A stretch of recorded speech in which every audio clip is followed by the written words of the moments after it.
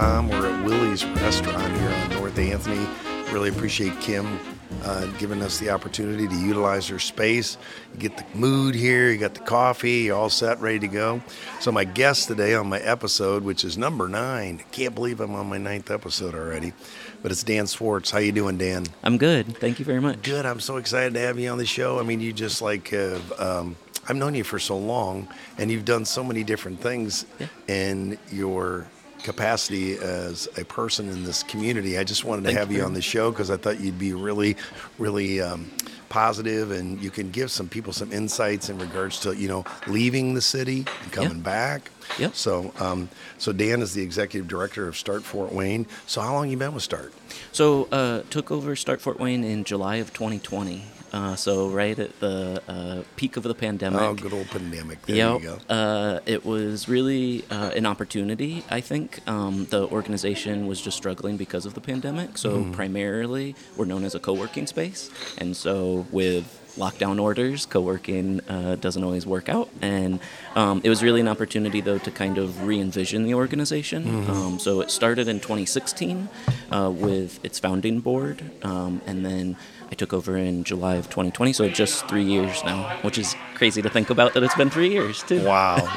That's amazing. So what is Start really all about? Yeah, so we would be called an entrepreneur support organization, or ESO. There's lots of acronyms that I have to juggle around in my head. But ESOs primarily are there as a support organization to entrepreneurs, obviously, is the word, as the phrase means. But what that means for us, particularly, other than the co-working space itself. So if you need co-working space, we've got that for you. But I see it much broader than that, in that we're there to connect you to resources. So what does that look like? It looks different to every entrepreneur. Most of the time, I'm connecting them to support professionals, so lawyers, accountants, consultants even, once I understand what are the either hurdles that their business is going through or what are the opportunities that their business has. I like to try to frame things as opportunities as much as possible with an entrepreneur. And then also interworking kind of with other entities in the community. So that's everything from the government to the community foundation. They've been a really great partner. And also other businesses. So a thing that I think maybe a misconception with the ESOs and with Start Fort Wayne is like, it's very rare, and I'm trying to just be very honest with everybody about this, it's very rare that we are going to help your business, right? Like, an entrepreneur has to help their own business. That always has to be the incentive and the emphasis. We're there to connect you to resources or to other people and to give you different perspectives. So a lot of the time, I'm really just connecting business owners to business owners because the peer-to-peer network is always the strongest support that any entrepreneur has. It's kind of being an ultimate middleman, which isn't always the best place to be in because that also gets you kind of all of the expectations are on you. So I just try to be very honest with people on what I can and can't do and connect them to whatever resources I can. Well, you sound extremely positive about your approach and what you want to do, and I think that's amazing. I do want to go backwards a little bit in regards to, so you lived in Fort Wayne, you left for the Big Apple. Yeah. So what was it like? I mean, I'm going to give you my quick synopsis. Yeah. I'm a singer, and you know that, and an actor, and I always wanted to go to New York. I thought, if I could get on the stage, I know that I could be successful. And then I got to thinking about it. It's nice that you're like in Fort Wayne because, you can be the granddaddy of them all right here, kind of. I mean, my mother was an opera singer, so I mean, I got a little benefit from the aspects of my singing. That's awesome. But I think the thing is what brought me to perspective of if I go to the Big Apple, there's going to be thousands of people that can sing as good or better than me. And, so it really comes down to there's got to be a little bit of luck involved in it. Not only the strategy that you're doing and things of that nature, but, I thought, okay, I want to raise a family. I'm going to just stay here. And I ended up just staying here. I never ended up leaving to go to New York. I never ended up leaving to go to St. Louis or any of the other places, the big cities. I thought, okay, when I was younger. Now that I'm 62, I look back, I said, okay, I made the right decisions. I did everything the right way. But I did go visit New York in 2006. It was after, the towers fell. And it was kind of surreal when I was there. But I thought to myself, okay, I'm going to get to go to a show. I'm going to get to go to a Yankees game. And I'm doing all these things that I thought I might be able to get to do. Then I got to New York, and we didn't even get to I didn't even get to go see a show. Yep. And I thought to myself, oh, well, I had 3 little kids. It was a little difficult to go to see something. So you just ended up not getting to do it. It's good that you get to leave Fort Wayne for a little bit. You get to see the other side of the mountain, I guess. Yep. And then you look at it and you say, okay, I think I'm going to come back. Yeah. So what was your perspective when you went to New York and then you ended up coming back? So it was really just that. I just wanted a different perspective. And that's what I tell everybody too, is like, go see stuff, right? Like go do and see other things, but always try to keep, I don't know how to, not to get too sappy about it, but keep an open heart for Fort Wayne, of like, allow yourself to see different things, but always keep a perspective of the good things that are here too. So you're into talent, and what you're searching for in that talent is what? Where are you going for the talent, and what are you looking for to create the talent? Yeah.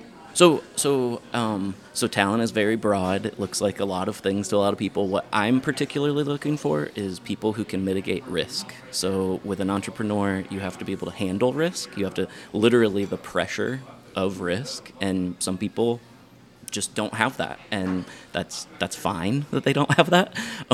Some things you can kind of train someone to be able to handle more risk, but sometimes it's just an innate quality in people. So really it's being able to take risk, and then also to understand opportunities. So if I can see that someone is essentially taking their own opportunities, so that then if I can funnel them opportunities, I see that they'll actually take advantage of it. Again, that it doesn't always happen for lots of different reasons. Sometimes it's because of people's kind of social circumstances, and then other times it's very like internal or psychological. And so that's probably the hardest thing I would say about what I'm doing now, is really being able to identify what would be like a natural entrepreneur is the way that I would describe it, versus someone who really wants to be an entrepreneur, but they might just not have sort of the platform or like all of the pieces there, and so helping them identify what some of those pieces would be, or having really hard conversations, honestly, and saying this just might not be for you, right? Like you might be entrepreneurial, but you still should probably be somewhere in the workforce because you just aren't capable of handling the risks of running a business. Yeah, and I think that's a huge dot you're putting the period there on that, because the risk is high risk usually means high reward. Yeah. Or it could be high risk and could be high failure. It could just be, yeah. Yeah, you just don't know what's going to happen in that realm of possibilities. And I think that was what happened to me when I was younger. I had the opportunity to buy Pile Market on East State, you know. Yeah. I was 21 years old. I said to myself, boy, do I want to have this responsibility of owning this meat market, doing the taxes, doing the paperwork, and all the other stuff. I didn't mind waiting on the customers, cutting the meat, doing all the things that I needed to do. But boy, did I want to really take that, because I saw the world and the changing and the evolving of what has been happening. Everyone was going to larger grocery stores and things like that. And I thought, boy, how are we going to make this thing work? And the longevity, right? Yeah. Maybe it would work for a couple years, but is this a career? And the ownership. When you own it, then it ends up, you end up having that aspect of, okay, I got to work 7 days a week. Yeah. 24 hours a day, you're never going to stop. And I think that's the thing that triggered in my head, especially being 21 years old. You're thinking to yourself, okay, I don't want to do this. Yeah. And then I ended up not buying it. And then I talked to my brother Tim, and he ended up, getting into the meat market business, because he was actually working for a company that was, basically doing rendering. And I think that, I told him, I said, Tim, you should do this. You're 28 years old. You got a lot more, longevity and with what your thought process is, and you could do this, you could be in business. So he went and talked to Bob also, and he didn't want it either, but then he ended up like 6 months later buying a different store, and then I ended up going to work for him there. And I loved being a manager. That portion of it I did not mind, but it's not for everybody. So being an entrepreneur 100%. And owning your own business, I really applaud the people out there that are taking that risk and doing the thing that some people just don't want to do. You said it perfectly. Some people are meant to do one thing, and some people are meant to do another. And it's not good or bad, right? It's different for different folks. It is, And I worked for my brother for 6 years, and then I ended up going into sales. And I ended up working for a company. And some people would always say, "Why don't you just go open your own place?" I say, "You know what? I really like the ability to be working for this company because, they're taking the risk. I'm not taking the risk. I get the reward by the sales that I do and the things that I'm doing. And I'm fine with that because there was a huge risk because I was on a straight commission. Yep. But that's where I would say you're entrepreneurial without being the owner of the company. I feel like a lot of people in sales, they have very entrepreneurial spirit and capacities. They don't have to own the company to still flex that muscle. Yeah, and it was good because for 32 years, it gave me a really good living. Yeah. And I was pretty much on full commission, straight commission. I never had a salary. Yeah. And it was like, you just had to go out every single day, and if you didn't sell, you didn't make any money. So I tell people all the time, it was high reward in regards to what I did, but, you have to go out and do it every single day, and you can never stop. And that was the one thing. If the phone rang at 10 o'clock, you got to take it. I picked it up. Yep. I'm talking 10 o'clock at night, not 10 o'clock during the day.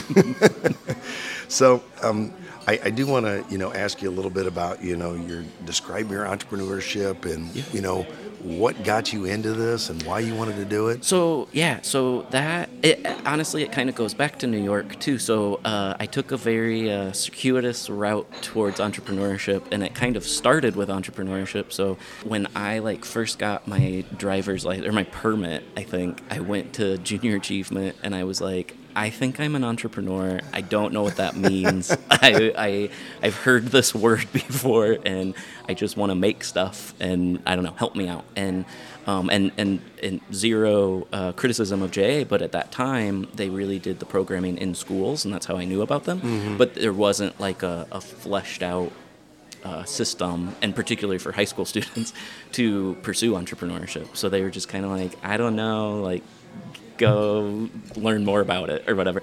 And so really because of personal circumstances, I got into art, and it was really just a place for me to put emotions, and then I got scholarships from it, and so kind of an entrepreneurial spirit. I was like, ooh, money, that's good. Yeah. So who doesn't like greenbacks? Yeah. So I'll follow that pursuit a little bit, but it was really kind of second. Like the art was a thing that I liked, but it was kind of the idea of making things and the idea of just creating my own systems that I was really pursuing. So anyways, that took me to go to New York. I was able to see kind of the art world at the highest level, and both in a good way and a bad way, right? So I was able to love it in a really high way, but I also realized some of the constraints. I was living in basically a glorified walk-in closet for like $500 a month in not the nicest neighborhood, and so which I loved every experience that I had there because I think that that's informed me. But it was one of those things of like, do I really want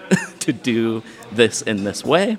And so then I started my first business, and I can't tell you exactly what made me do it, other than that it was always just kind of in the back of my head of something that I wanted to do. But the push of, okay, if I'm not going to be in New York and I'm not going to pursue fine art at this level, then what am I going to do? And business was the thing. Ownership of something was that next piece that I wanted. And so then it was, though, a very long process. So I mean, you can spin up a business immediately almost, but that doesn't necessarily make you a business owner.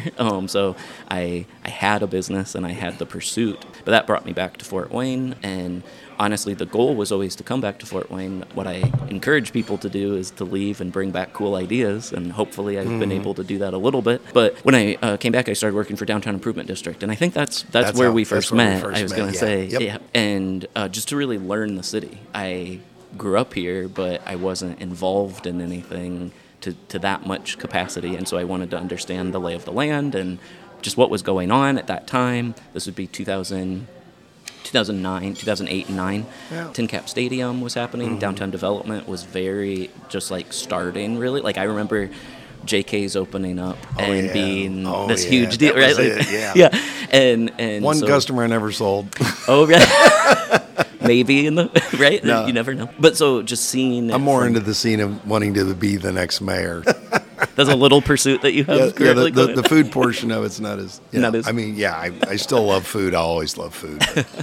Well, I feel like even just the food scene, like seeing the beginning of a lot of those pieces, it helped me just kind of understand, okay, this is kind of a trajectory that we're going in as a community. And then putting together, so Wunderkammer Company is a contemporary art center. That's kind of what I think some people in town might know me as primarily.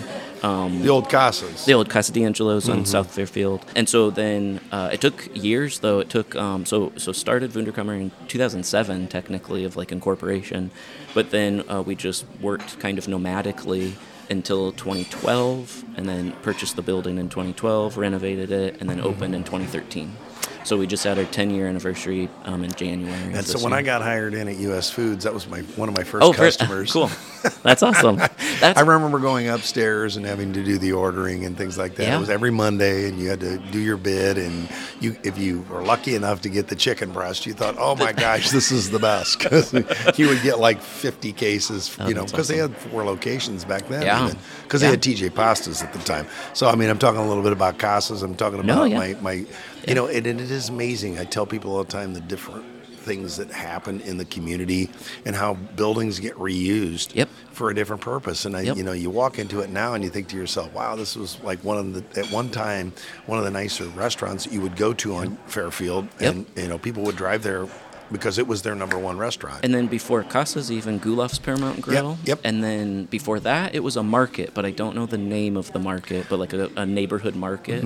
That's what I love about that. So that property is 121 years old now, and so just to literally be in the space kind of and realize the number of people that came to it, and particularly with Casas, probably Gulaf's also, but that it was a community space. It was where people came together with their family. I'm a little older than you, so I remember Ted Gulaf's, and then they had Ted and Tom's here on North Anthony too. Okay. So you probably don't even remember that. I don't remember that. Yeah. So I remember that because I used to go there and eat. So it's just amazing how you see these entrepreneurs that have built up in the community. Yep. They were staples, like Elegant Farmer. They were part of Ted and Tom's. Okay. So they were brothers. So I see this, I remember these things. I'm talking about things that if people are listening to the podcast are saying to myself, oh, I remember going to Elegant Farmer. I remember going to Ted and Tom's. And how does this work out for entrepreneurs? That's exactly what we're talking about. Yeah. It is. And even also with you and your brother and the families units, I encourage people to start a business with a team.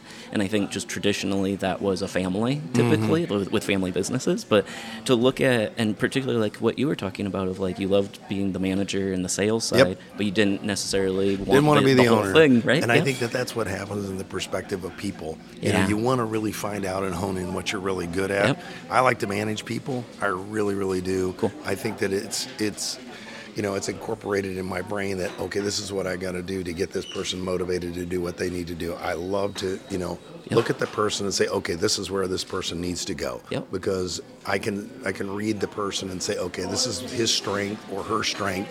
This is where that person needs to start pushing themselves to thrive to.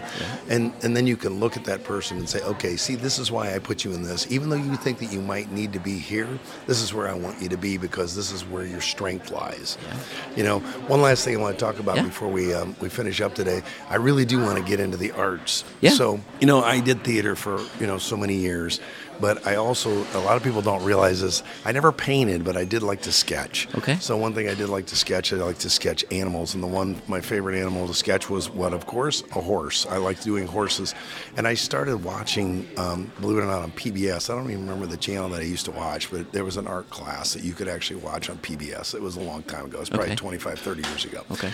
Before we had all these cable channels that you have today, but a lot of people, I'm telling something that they don't even know. So I learned how to trace and sketch and really wanted to get it honed in. So, because, you'd always make this stick horse, right? When you first started, when you were like 10 years old.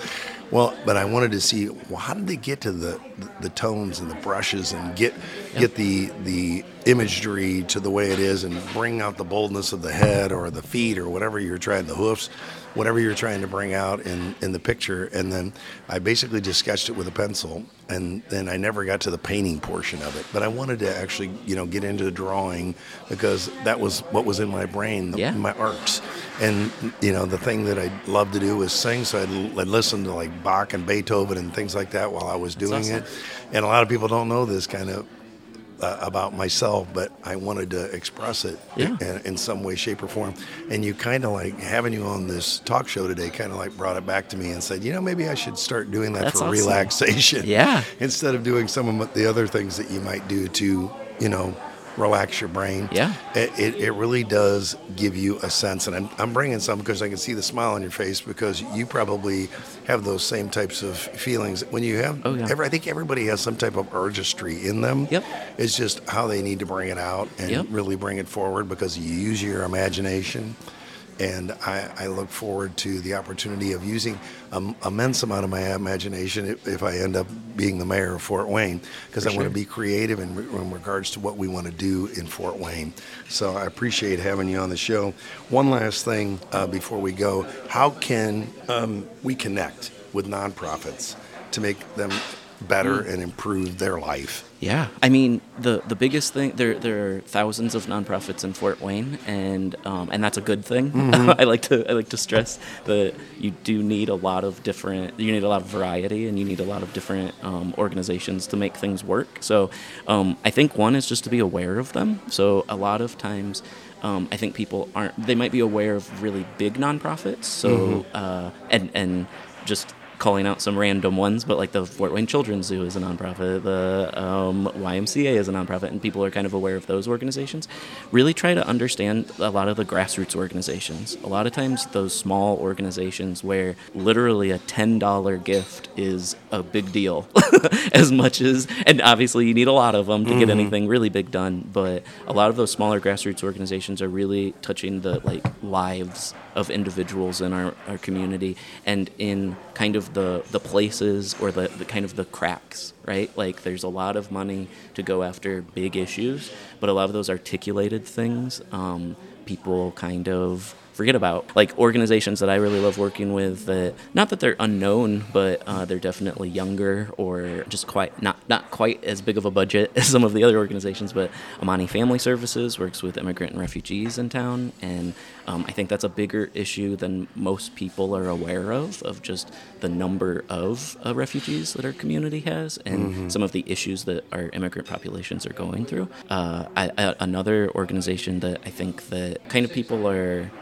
maybe unaware of that we have the articulation of it is it's called Project Ballet, and it's a ballet conservatory that's kind of a random thing for Fort Wayne necessarily, but they've sent many students to like the New York Ballet, which is like the highest form of ballet in the world, and they're in Fort Wayne, Indiana. They're kind of like behind Best Buy and North Crest, like in kind of you just wouldn't think that is happening, and really they're producing that talent that we were talking about.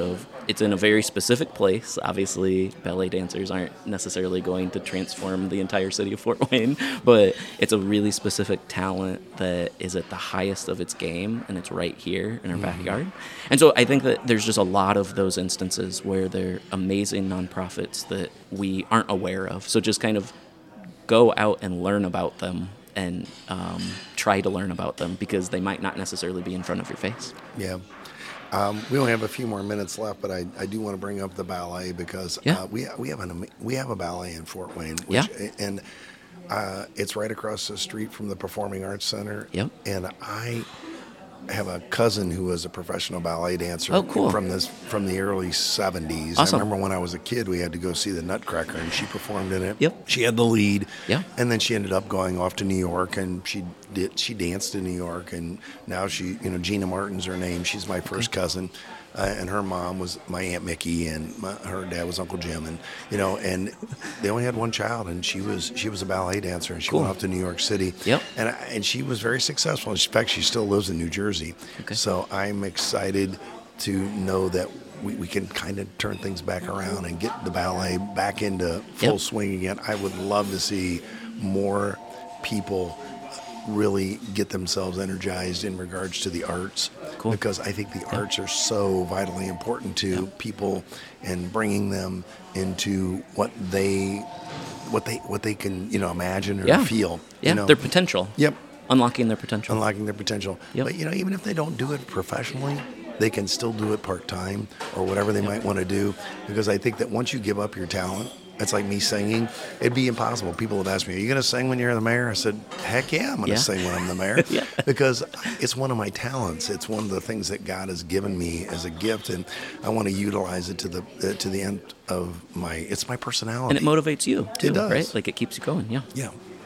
Well, hey, I appreciate having you on the show, Dan. Thank you. I want to thank Willie's again, Willie's Restaurant here on North Anthony, for basically giving us the space to be able to do this. I think it gives it a nice, fresh feel, hometown feel.